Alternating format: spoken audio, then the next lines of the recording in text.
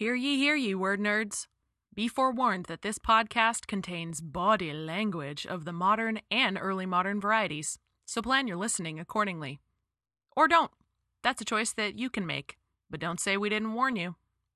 Right, because those props were fucking ballin'. Yeah, and that touring thing, the thing that they did to absorb Faustus, that trick that they did, with the... unbelievable. I know. That production was great. It was so good. It So was smart. so It's such a good. smart way to solve dragging him into hell. So fucking good.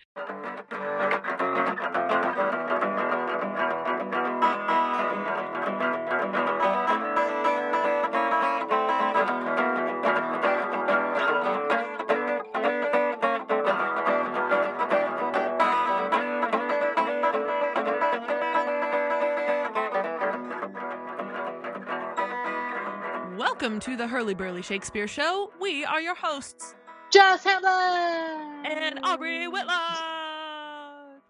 Whitlock. And together, we are Hamlet.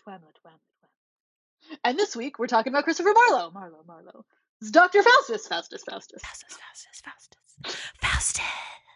That was a weird thing that I just did. Sorry, listeners. Please still love me. It's all good. If anything, they'll love you more, right? Thank you so much for listening. We hope you enjoy the show and come back for more. Most weeks, we discuss a different play by our favorite guy, William Johnny Shakespeare, at what we like to call the 101 level. But sometimes it's not Shakespeare, like this week when it's Marlowe.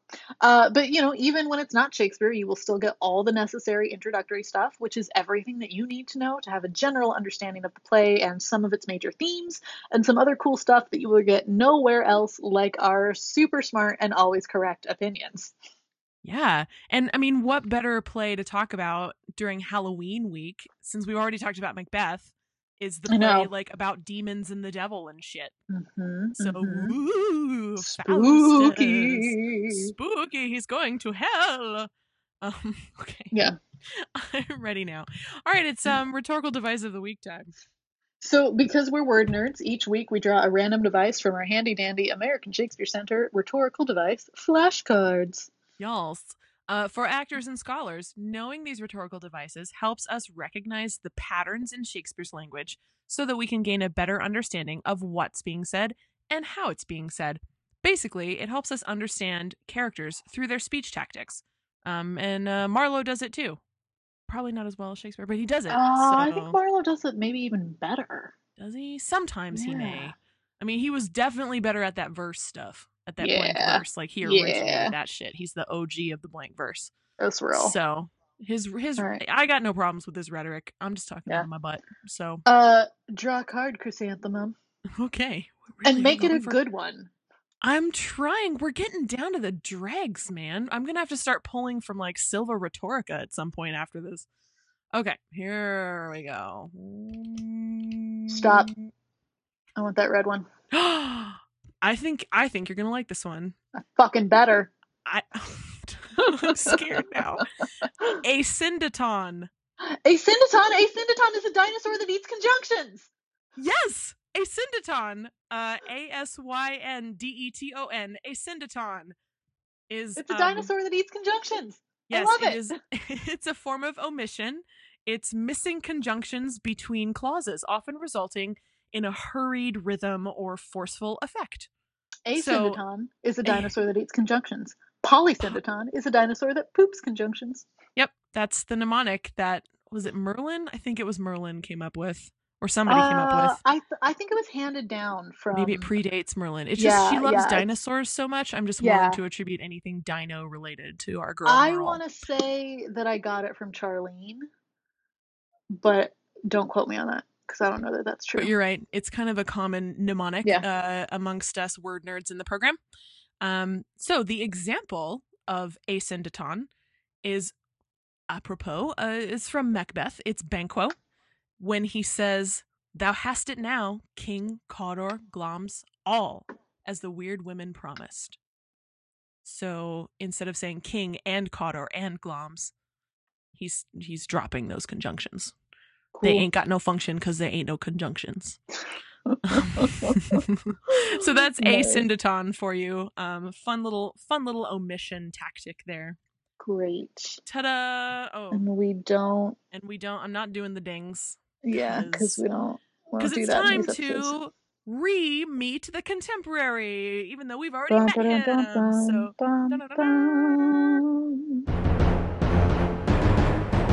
Christopher Marlowe. This is a very abridged review of your life.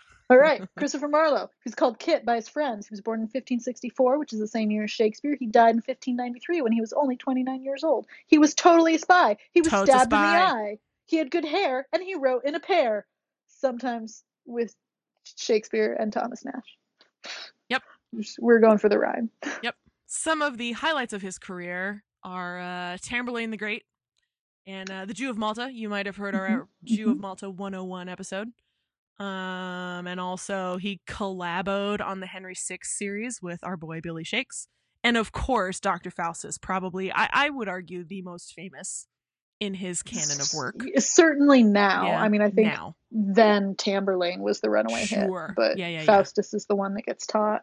Yeah, it's the one people remember now. So I mean, I just taught it, so. Yeah. Christopher Marlowe. That was some of your life. We have re-met the contemporary. Yay, good job. If you'd like a more in-depth biography of good old Christopher Marlowe, you should go back to our Jew of Malta episode and get the whole Marlowe lecture that I gave to my students, or actually didn't give to my students, but had intended to give to my students. Yeah.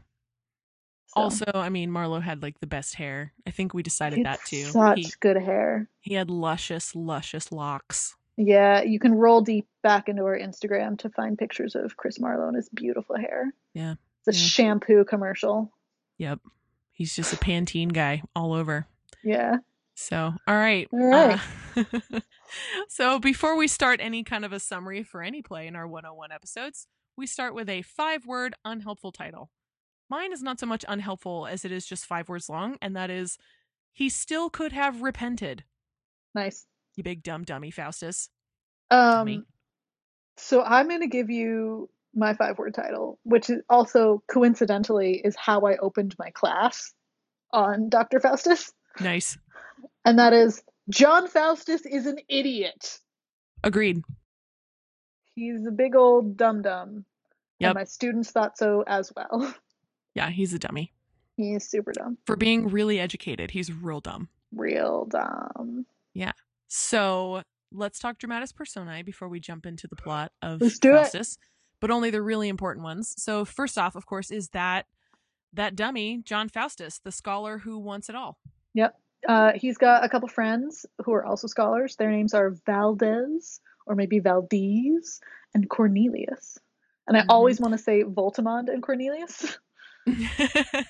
That's Wrong a different play. Yeah. Yes, but I see the inclination. Yeah. Then of course we have John Faustus's true BFF and crush, Mephistopheles, the right hand of Satan. He's a big old demon. Yeah. She, I'm just kind of genderless. Yeah. Big old demon. Yeah. We also have a Wagner, who is Faustus's servant / scholarly companion / assistant / narrator guy. Yeah. He's around. He does some shit. Then we have Lucifer. Duh. Wait, that's all I have to say about that. Who's Lucifer? Like Lucifer. He's like the devil. Oh, weird. So we also have 2 angels in this play. We have the good angel and the evil angel, but you can't figure out what they do. Yeah, no, that's really obscure. Super opaque. We also have Beelzebub, and lest you think that Lucifer and Beelzebub are the same, think again, they are not. Not in this play. Not in this play. And actually, I don't think in the Bible either. I don't think they're the same. Yeah, I don't know. I'm not a scholar, though. Yeah, me either. I mean, wait, I am a scholar, but I'm not a scholar of the Bible. Right, I'm not a biblical scholar. Yeah, I don't know jack about the Bible. We have a pope, referred to in this play as the Pope, but which Pope? Who can say? He's a Pope. Nobody knows. Nobody knows. The Pope. Yeah. We also have the German Emperor, which I'm pretty sure is not the same German Emperor as, the one in like World War I or some shit. No. So Definitely not. So again, which German Emperor? Marlowe. It's a German Emperor. We also have the Duke and Duchess of Van Holt. They're German. This whole play takes place in Germany, FYI. Yeah. If that has not come clear already. Yeah. They're German. They're all German. Yeah. And last but not least, they're not kind of really characters, but they do appear as apparitions, and they are kind of important, so we'll name them. Helen of Troy and Alexander the Great. And if you don't know who they are, you're more fucked than I can say, friend. Like, I can't help you. There's only so far we can go in this podcast. I'm not sure that I mean, it's fine if you don't know who they are. Your life is over if you don't know who they are. Maybe Google, because they're interesting people. So, yeah. I don't know. That's all I got. All right. Well, hey, why is this play so goddamn popular? Because it's about a guy.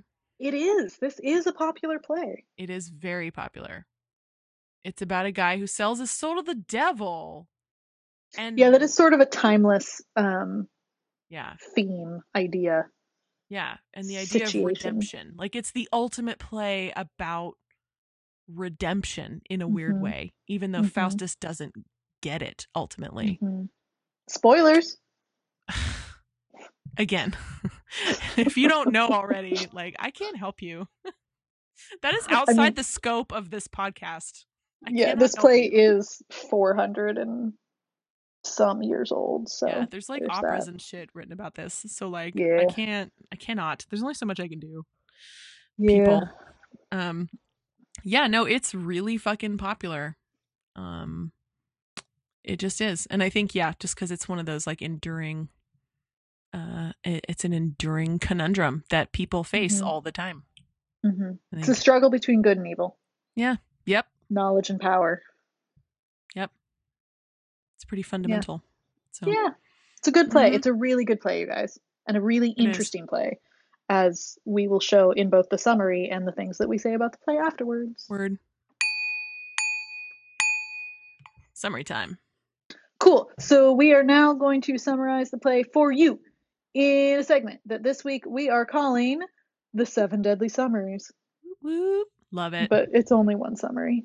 That's a little misleading title. There's not 7 summaries. No. Alrighty. You ready for this shit? I'm so ready. Take it away.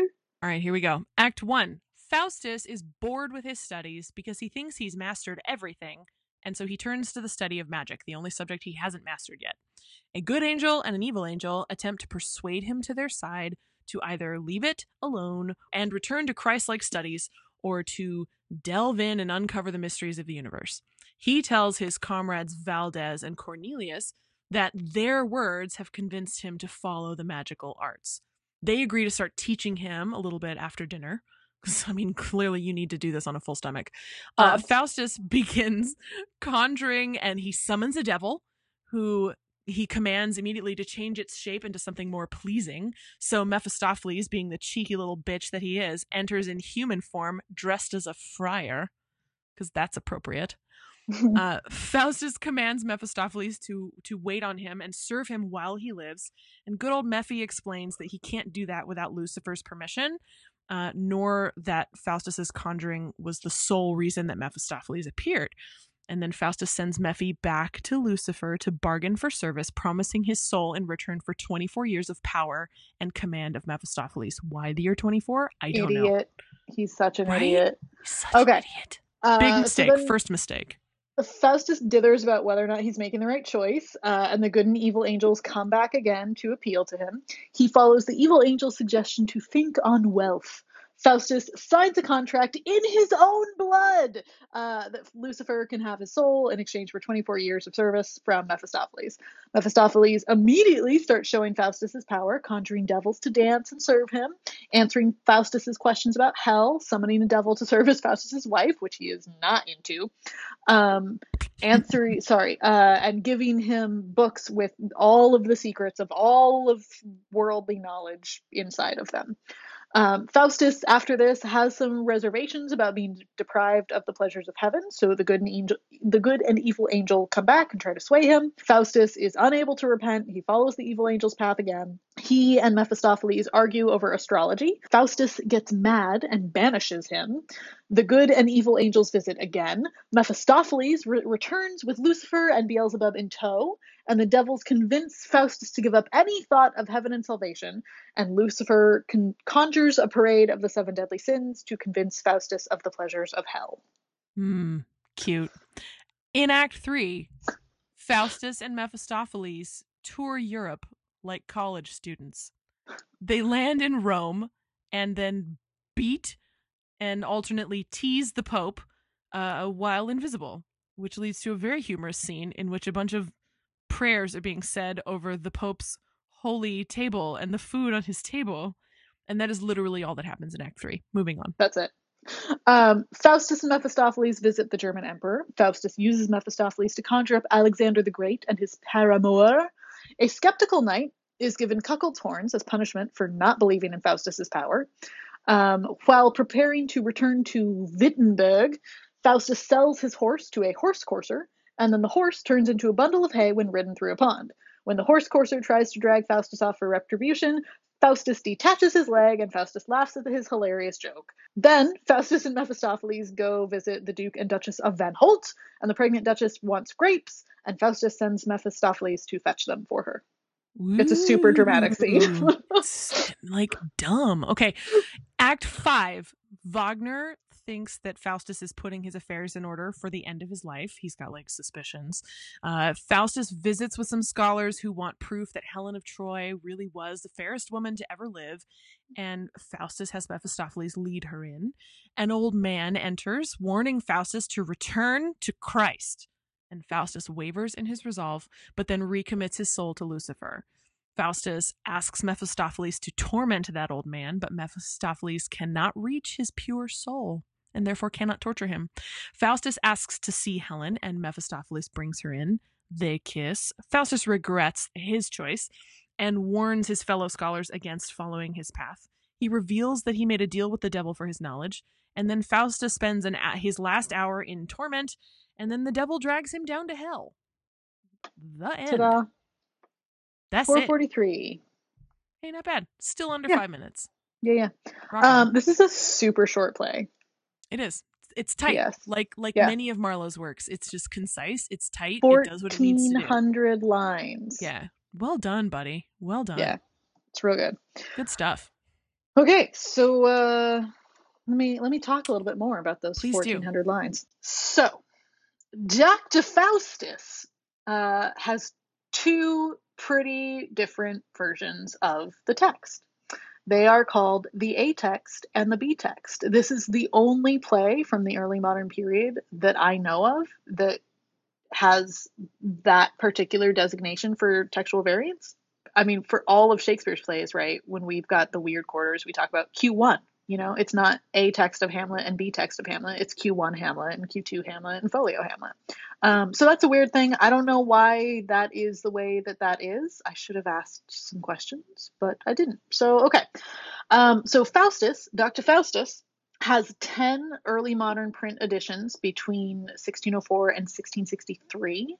3 of those are the A text, which is that covers the summary that you just heard, and 7 are the B text. The B text adds 676 lines that are not in the A text, and it also omits 36 lines that are in the A text. I don't know which 36 lines. And even when lines are, the same, there are lots of textual variants within. There's a really great edition of the play, which is edited by Eric Rasmussen and I think it's David Bebbington.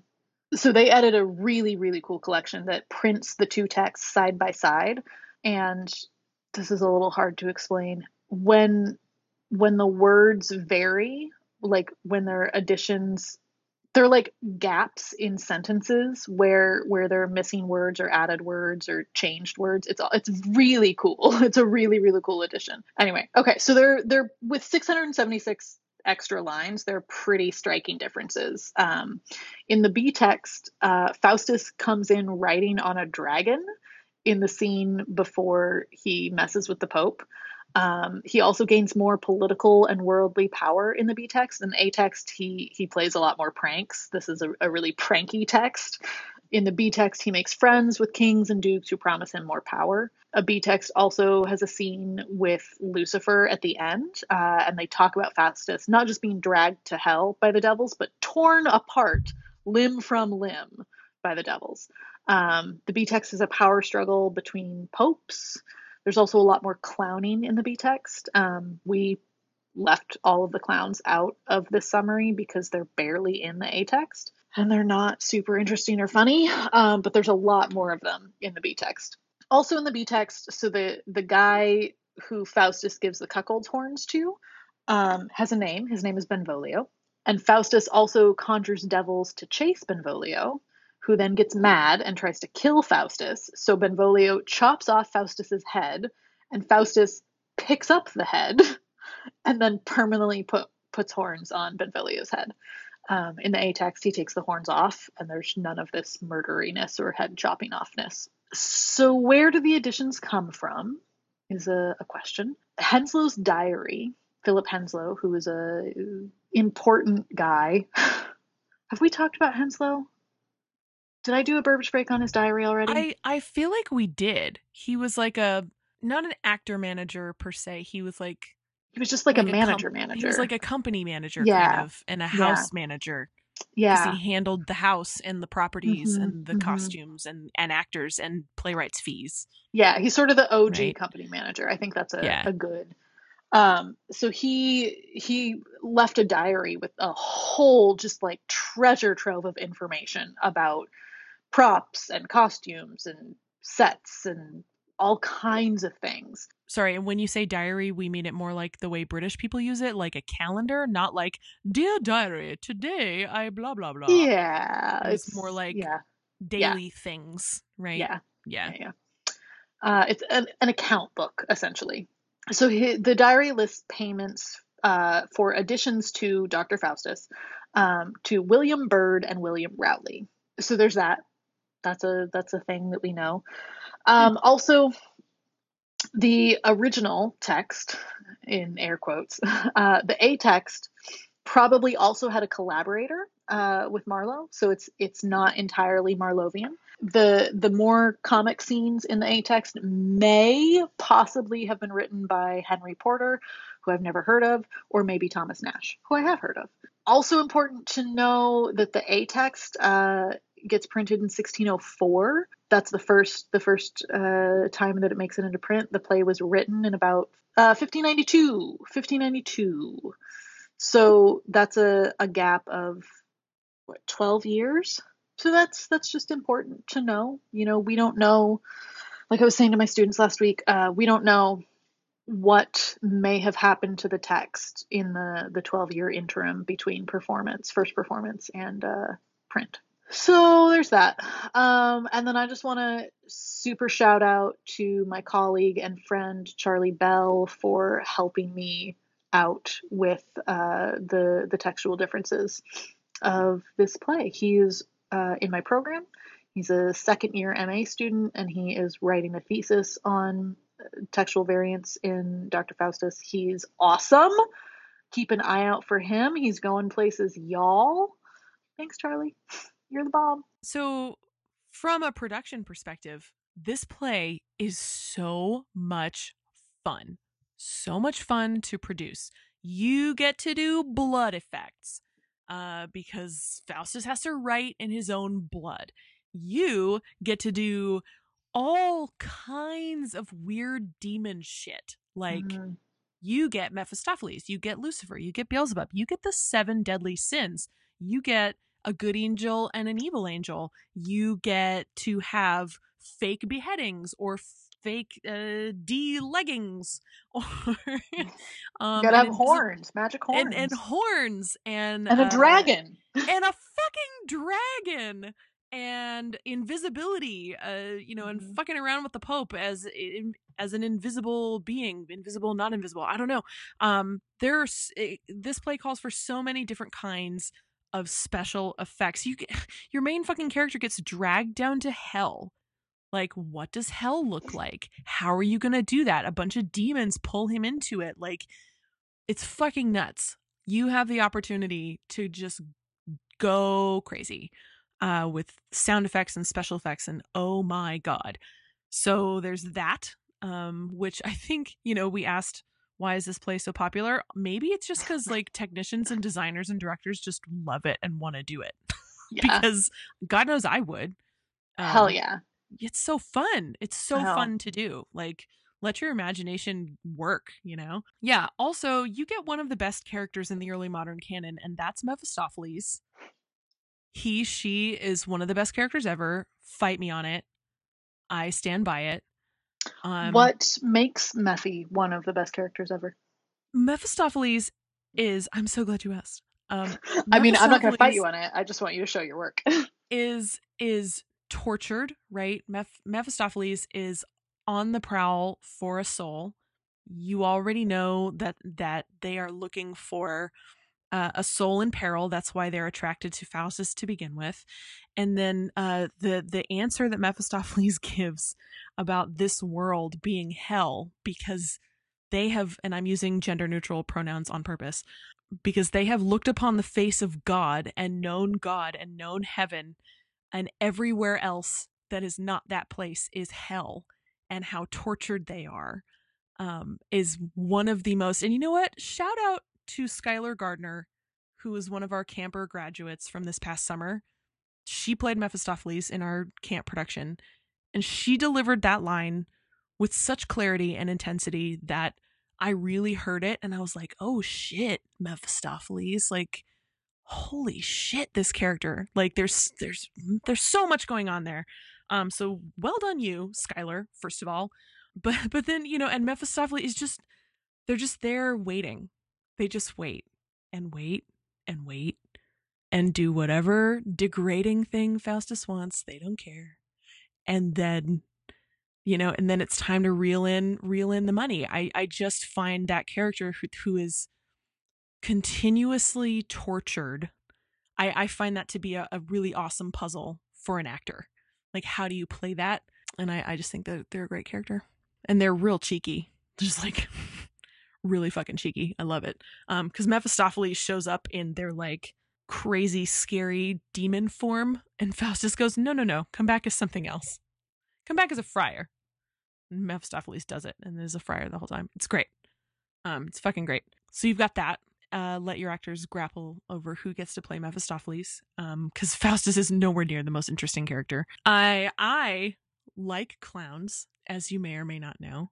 I think the clowns can be funny in this play, although sometimes I don't know. It's hard. It's hard to do. Also, there's this question of like, do the clowns actually do the lines as performed? There was an argument made, I think, Jess, our first year in the program is when the Rogues were doing their Faustus, and somebody was writing a thesis on whether or not actually some of there's like etc.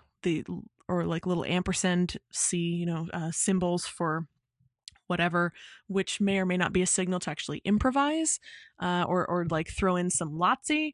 And so that MFA company played with, what if our clowns in these clowning interludes in this play are essentially unscripted and it's improvised. I'm not sure it was particularly successful for them in that production. It was a thing to try. It was a choice that they made. It was a big choice, and it was an interesting choice. So, but I mean, I think that's that wasn't just something that they pulled out of nowhere. That was based on like research, which I think actually we talked about something like that in our Blackfriars episode. There was somebody who talked about that. Not, I don't think with Faustus, but were they, so do your clowns improvise? I would suggest I think it don't. may have been Faustus. Maybe it was. I don't, but I remember that. But yeah, I know what you're talking about. Somebody's research like bore that idea up, and reinforced that idea. So you have that to think about if you choose the text that has more of the Robin clowns. I do find the clowns funny. I would say stick to what Marlowe gave you, though, if you're not sure or if you don't have really strong improvisers, because that's a whole different field of training that you would need. And then I just have a question that I always ruminate over every time I see Faustus, which is like, how are we supposed to feel about Faustus at the end? And maybe, supposed to, that's a loaded thing already. That's a bad way to ask the question. I just couldn't figure out a better way to do it. But like, sometimes I've seen this production and felt really like genuinely bad for Faustus. Maybe it was only like one time. I don't know why. It was something they did was more effective than other times, I guess, that I've seen it, but like felt genuinely sorry that Faustus kind of got himself into this. And I was sad that at the tragedy of his being pulled into hell. Most of the time though, I'm like, one, you were an arrogant fuck to begin with, Faustus.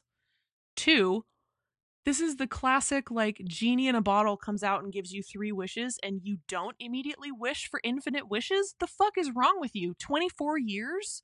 Why 24? I'm very stuck on that. So then when his arbitrary time limit is up and the angels show up for the very last time, they do show up and they're like, you can still repent, Faustus, you can still do it. And he doesn't, and he thinks he can't. And knowing what I know about Marlowe being an atheist and wondering how that weighs on this issue of like, are humans redeemable? Is there such a thing? Can you be forgiven by God? And even at the very last minute, even after all of these ridiculous, terrible sins, Faustus, the idea that of that everlasting forgiveness and the everlasting suffering, and Faustus essentially chooses hell. I don't know. I'm kind of rambling, but that's the thing that I always think about at the end. And most of the time I'm like, well, you did this to yourself, you dumb shit. That's usually where I end up. And I wonder if there's any kind of way to stage it in which you really genuinely sorrow for Faustus. Yeah, I don't know. I don't know either. Staging problems, not solutions, I suppose. Like, but I don't know. It's just because I love forgiveness plots. I really do. They move the hell out of me. Like Winter's Tale at the end and the redemption and like those really, as I get older, tug at my heartstrings. So I don't know. And again, like, where does the playwright come into that debate, if at all? How does Marlowe, the atheist spy, want us to feel about this? Which of course we can never know. But it's what I think about. Because I like to think about things I can't know the answer to. And then drive myself crazy. That's real. I'm here for you. Let's play a game, though. Yeah. This is my favorite new game. All right, so this is Jess's Students Say Smart Things, round 2. Awesome. So we did this last week, and we're doing this week, mostly because these are the 2 plays that I have taught in my Brit Lit class this semester. So my students are saying smart things about them. So this week for Faustus, I want to share a student response. And the first half of this is pretty, like, it's not a hot take. It's kind of a consensus take. But then the student throws in a little something that I had never considered with this play. So there we go. Do tell. So this discussion board post is titled "Faustus does absolutely nothing!" ! Yeah, so here we go. Is it just me? Or does Faustus not really do anything with his power? From what all I can tell, all he really does is prove to other people that he has unlimited power. He also uses it to lust after Helen, but not actually do anything with her. He brings a duke grapes in winter, brings an emperor's ancestors back to life for a little bit, and gives a horse guy his horse. I know he gets those books of infinite knowledge, which was the whole point, but he really just uses it to gloat. This kind of just solidifies that he is a pompous a-hole, but it's also a bit of a letdown. I was really hoping that he would do something badass like take over the world, but gloating is cool, I guess. Also, in class, this is me talking now, I was like, if you want someone to take over the world, you got to read Tamburlaine. That's your play. Moving on to the second part of this post. It's also funny to me that even in the end, he refuses to repent. I'm pretty sure that the old man that appears is supposed to be God, but even that is not enough to convince him to ask forgiveness. Here's Faustus fearing everything that is to come, but he won't take the scholars or the old man's advice. In the end, I guess he gets what he deserves, and he does indeed regret it. # totally called it. So the old man's supposed to be God? Huh. Right? Like, I'd never considered that. And I'm sure that someone else somewhere before my student has, but like, Huh. he blew my mind whole. Yeah. Right? I mean, that does explain why Mephistopheles can't lay a hand on him. Yeah. Because he's God. I'm really interested in that take. That's Like, 10/10 would watch that version. Yeah. Huh. Yeah. Yeah. Interesting. Yeah. Nice little plot theory. Little fan theory. I love it. Right? It's a headcanon, and I'm here for it. Yeah. Ooh. I'm loving that. That's awesome. It's like some weird Deus Ex Machina shit too. Like unsuccessful, which is interesting. Yeah. Which of course Marlowe would, okay. Sorry. Of course Marlowe, the atheist spy, would have like an unsuccessful Deus Ex Machina. I'm digging this theory. I'm like leaning into it. Okay. Yeah. I love it. That's brilliant. Yeah. I know. Yeah. So I tried to get him to put some pressure on that in class, and he was just kind of like, I mean, it's supposed to be God. And nobody else was like super mind blown. I was like, but you guys, I've been an early modernist for so long now, and like no one's ever said that to me, and my mind is blown, and like I need you to understand how smart this guy is being right now. I like how he seems to brush it off too, though. He's like, but it's God. Duh. Yeah. Like That's everyone's cool. already supposed to know that. That's funny though. No, my students are brilliant, mostly. Amazing. So even accidentally so. I love it. Yeah. All right. Let's move on to some Shakes Bubble gossip. Yeah, so I can do it.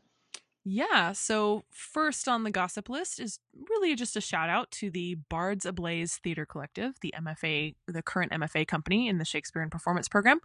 They just premiered their 1-hour educational touring production of Romeo and Juliet. And I have just one word for you all: circus. It was... Oh, really? Yes, a circus take on Romeo and Juliet. And Awesome. I did ask questions about this of some of their company members. It's a circus troupe putting on Romeo and Juliet. Oh, cool. Because at first I was confused. I was like, wait, is it like factions within the circus family, like fighting each other? No, that's not it.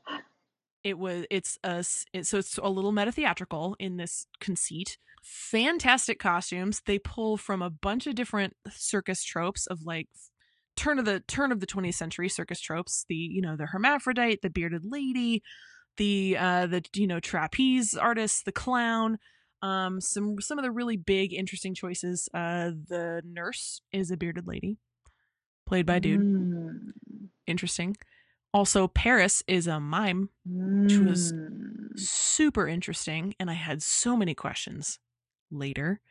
So it is a compelling 1-hour cut of Romeo and Juliet. I, watching it, didn't feel like I missed anything huge and vital, even though it was only a 1-hour cut. They just streamlined the story really well. It's meant to tour to schools, and it is certainly eye-catching, and I think it'll be really successful. And if you would like to book them, check them out on their Facebook page at Bards Ablaze Theater Collective, or you could probably just Google that name and find their website, because I think they have one of those too. So congrats, guys. It was a good show. And I think it's going to make you some money. So that's good. Yay. Also, sort of apropos to last week, they are now moving into their small scale touring shows of Measure for Measure and Twelfth Night. Oh, so they're doing right. Measure. Can't wait to see what they do with that one, given our Measure for Measure episode last week. Because of course they listen to it and will take in everything that we've said and apply it to their... I mean, at least one of them will. We know we got one listener. Right. Shout out to Linnea. What up, yeah, girl? Linnea. Because, all the smart people listen to what we say and then immediately implement our words. Linnea is very smart because she is friends with both of us. So clearly she's making good choices with her life. Moving on, other, shakeups in the hierarchy of some big regional theater companies. Oregon Shakespeare Festival's executive director, Cynthia Ryder, is leaving the company effective at the end of their current artistic year this year. So like now. Basically, yeah, I think by come December, she's out. Yeah. Until that, they are going to bring in an interim person and hire a new person. She's been in that position since 2013. So it's been a longish tenure for her. The reasons she cited were her kids are off in college, and it sounded like a retirement notice. I found out about this because I'm a member. I'm a contributing member of OSF, and so there was like a membership email blast that went out to everybody to tell everybody about it, and that was kind of what she cited. So I don't think it was anything like terrible.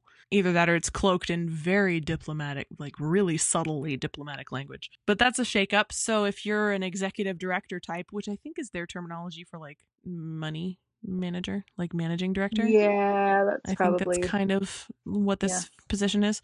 So yet another big wig position opening up at the country's largest regional Shakespeare theater. So if you're interested, check that out. That's just a little bit of goss. You got anything, Jess? So the Oxford Handbook of Shakespearean Comedy, which is edited by Heather Hirschfeld, is published. It's out. It's around. Yay. You can check it out. Those Oxford handbooks of early modern stuff are great. Yep. They're super, super useful. They're expensive, so go to your local library and have them find it for you, but it's out. The director of my program and the chair of my dissertation committee, Michelle Dowd, has a chapter in it on gender and genre, Shakespeare's comic women, which I have not read yet, but expect brilliance because she's a brilliant person. Thing number 2 is also a book. That is Early Black Diaspora Studies. Is that how you pronounce that word? Yeah. It's not diaspora, it's diaspora. Yep. So Early Black Diaspora Studies, a critical anthology, which is out from Palgrave Macmillan now. And it brings together early modern studies and Black studies, which are two fields that perhaps have not had a whole lot to say to each other, which is exciting that they're now coming together. That is edited by Cassie Smith, who is also one of my faculty, and she is sitting on my dissertation committee as well. And again, haven't read it yet, but I expect it to be brilliant. Sounds fascinating. Well, I'm sure it will show up in my dissertation. So that's thing number 2. And then thing number 3 is the Society for the Study of Early Modern Women has a blog, and they are seeking contributors for blog posts on this year's theme, which is power, authority, and women's voices in early modern texts, criticism, and the Academy today. Ooh, is that a challenge? Yeah. I want to submit.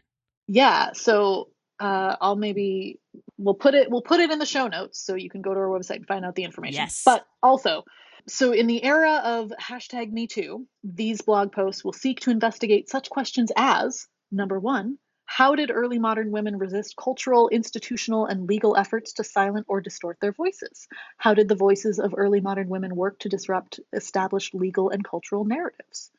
Number 2, how have various critical traditions engaged with or ignored questions surrounding women, power, and authority in the early modern period? Number 3, how are critical approaches and traditions inflected by contemporary debates around women and questions of power, authority, and testimony? Number 4, how do issues of gender, power, and authority impact our teaching of early modern topics, which I am super interested in? And number 5, how are such questions affecting the broader world of the Academy itself today? So Meredith Ray and Anna Wainwright, who are the blog coordinators for the Society for the Study of Early Modern Women, are looking for proposals on any of these topics. There's some emails to submit, and we'll put all of this information up on our website, so you can go to hurlyburlyshakespeareshow.com, click on the show notes for this episode, and it will give you everything that you need to know to get in touch with them and pitch a blog post. That's really cool. Yeah, so that's my gossip. Those are the gossipy things that I've got. Awesome. Woohoo. All right. Thank you. All right. It is Dick Bracket time. So last week we asked you to vote on Piero from Antonio's Revenge and Antonio and Melita versus the Cardinal from The Cardinal, and also Richard III versus Tamara. So in Piero versus the Cardinal, who came out on top? That would be the cardinal. Correct. Pierre's a dick, and he does some shitty shit, but like, yeah, it seems to be that in the dick bracket, if there's even the hint of rape around you, you're the bigger dick. Definitely. Yeah. Oh yeah. Definitely. Which pans out in our next pairing too. This was a pretty major pairing. People have big feelings. Yeah. I think some people, to be fair, got confused about like whether being a dick was a good thing, because I think a lot of people voted just because they like Richard, and this is not the point. Richard's a dick, but Tamara is a bigger dick. She squeaked by narrowly with more votes. Tamara for sure is a bigger dick because she facilitates rape and also murders. Yeah. Our good friend Mia Gosling from Good Tickle Brain hopped into the mentions and was like, okay, yeah, Tamara's a dick and Richard's a dick, but like Tamara's dickishness comes out of revenge, and Richard's dickishness is just sort of inherent, so like that makes him worse. And I was like, I love you, but you're wrong. Yeah, I don't know. I don't know. I mean, because like I see her point. I see what she's getting at, and I see where she's coming from. But like, nuh-uh. Revenge-based dickishness, I think, is way more bad, worse. Because like, you've got a choice, and you're choosing. Yeah. But maybe inborn dickishness, you don't have a choice, and so maybe that's worse. I don't know. Now I'm talking myself in circles. I don't know. When you don't have a choice, it makes you more of a victim of your circumstances, right? Yeah, I don't know. When it's like in you, I don't know. I don't know. In which case, that person would be deserving of more empathy and pity, as opposed to Tamara. Yeah, that's true. I suppose I do pity Richard a little more than I pity Tamara. Yeah. I mean, she's clearly also a victim, right? But yes. I mean, the Goths were conquered, and she was brought to be, a Roman's bride. Like, that sucks. Yeah. They killed all her sons. That sucks. I mean, I get it. She's got cause for revenge. Yeah. Did she have to do what she sent her sons to do to Lavinia? No. Nope. No, she didn't. All Lavinia right. had nothing to do with it. So, okay. Well. Anyway, I was just trying to make your point that, like, any whiff of rape usually puts someone over the edge. It's true. And that in our bracket is why Proteus beat out Portia, and I'm still angry about that. Yeah. That's true. So that's the end of round one. So let's review the matchups, I guess, that we've got going forward into round two. So round two. Our Sweet 16. Okay, so in round two, Lear is going to go against Proteus. And then we have... We'll see. Oh, I know, right? Then we're going to have Claudius from Hamlet going up against the Duke from the Revenger's Tragedy. I feel like I know how that's going to pan out. Wait, no, it's Antiochus. Oh, shit. It is Antiochus. Yeah. Well, sorry. I still feel like I know how that's going to pan out. Antiochus. My bad. Yeah. It's going to be Antiochus versus the Duke. Then we're going to have the brothers Malfi versus Edmund the Bastard from King Lear. That's going to be fun. They're terrible. That's going to be real fun. Yeah. Othello is going up against Angelo from Measure for Measure. And I know how I feel about that one, but I don't know how everybody else is going to feel about that one. Oh, man. Yeah. Oh, man. Okay. I know. It's good. Whew. Then we're going to have Bracciano and Flaminio of the White Devil go against Alice of Faversham.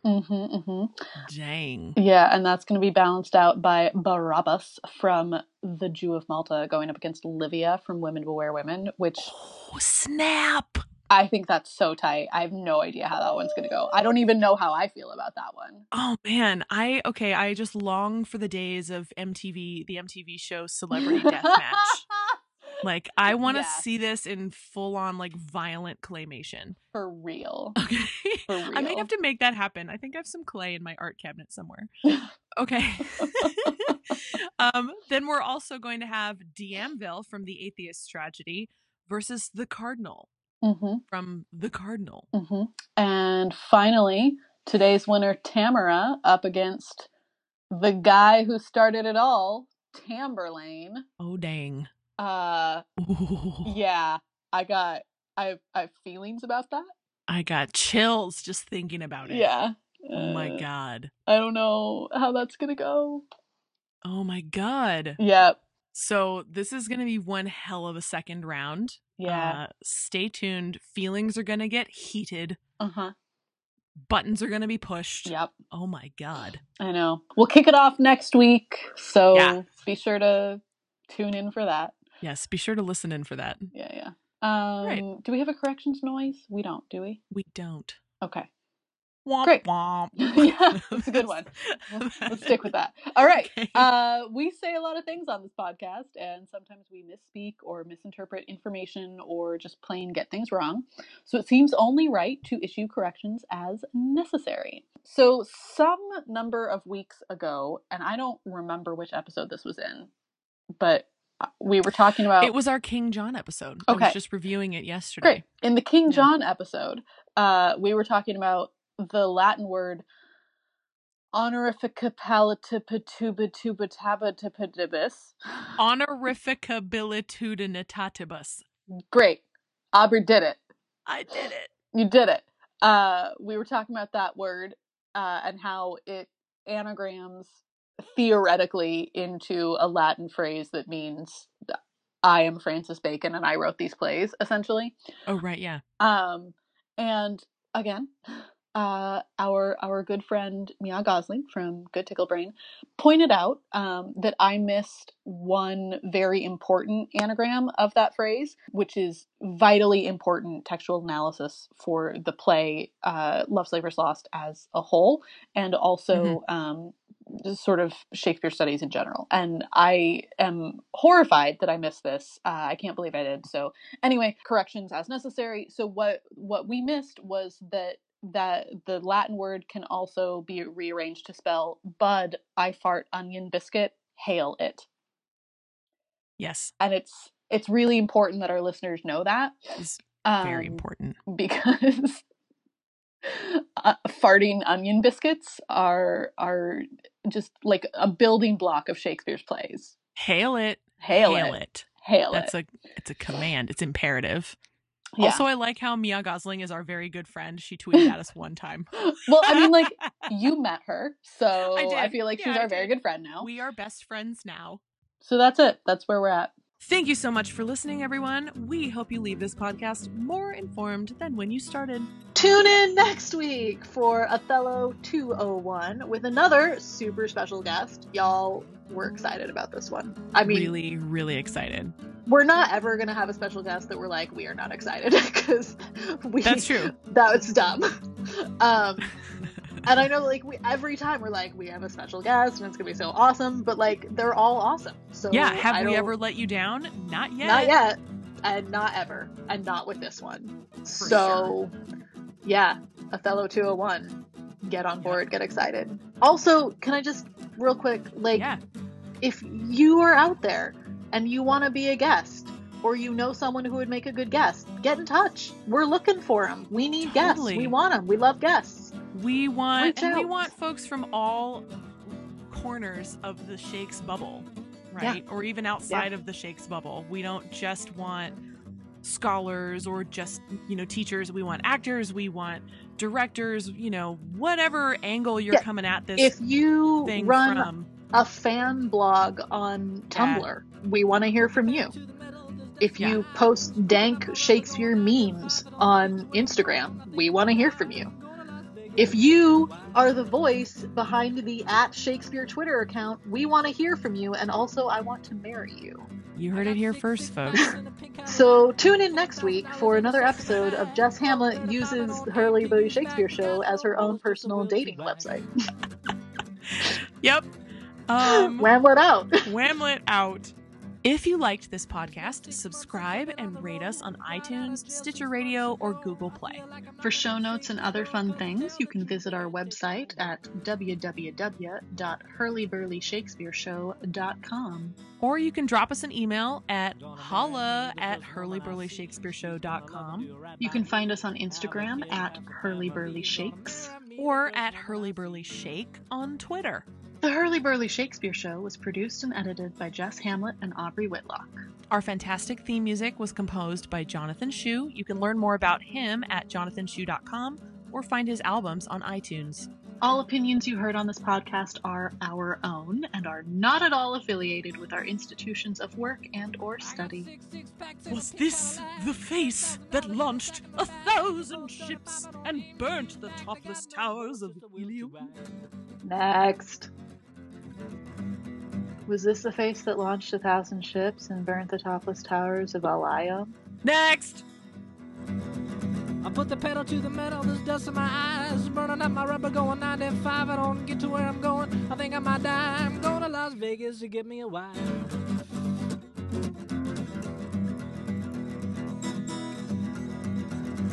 Bud, I fart onion biscuit. Hail it. Vitally important textual analysis. It is.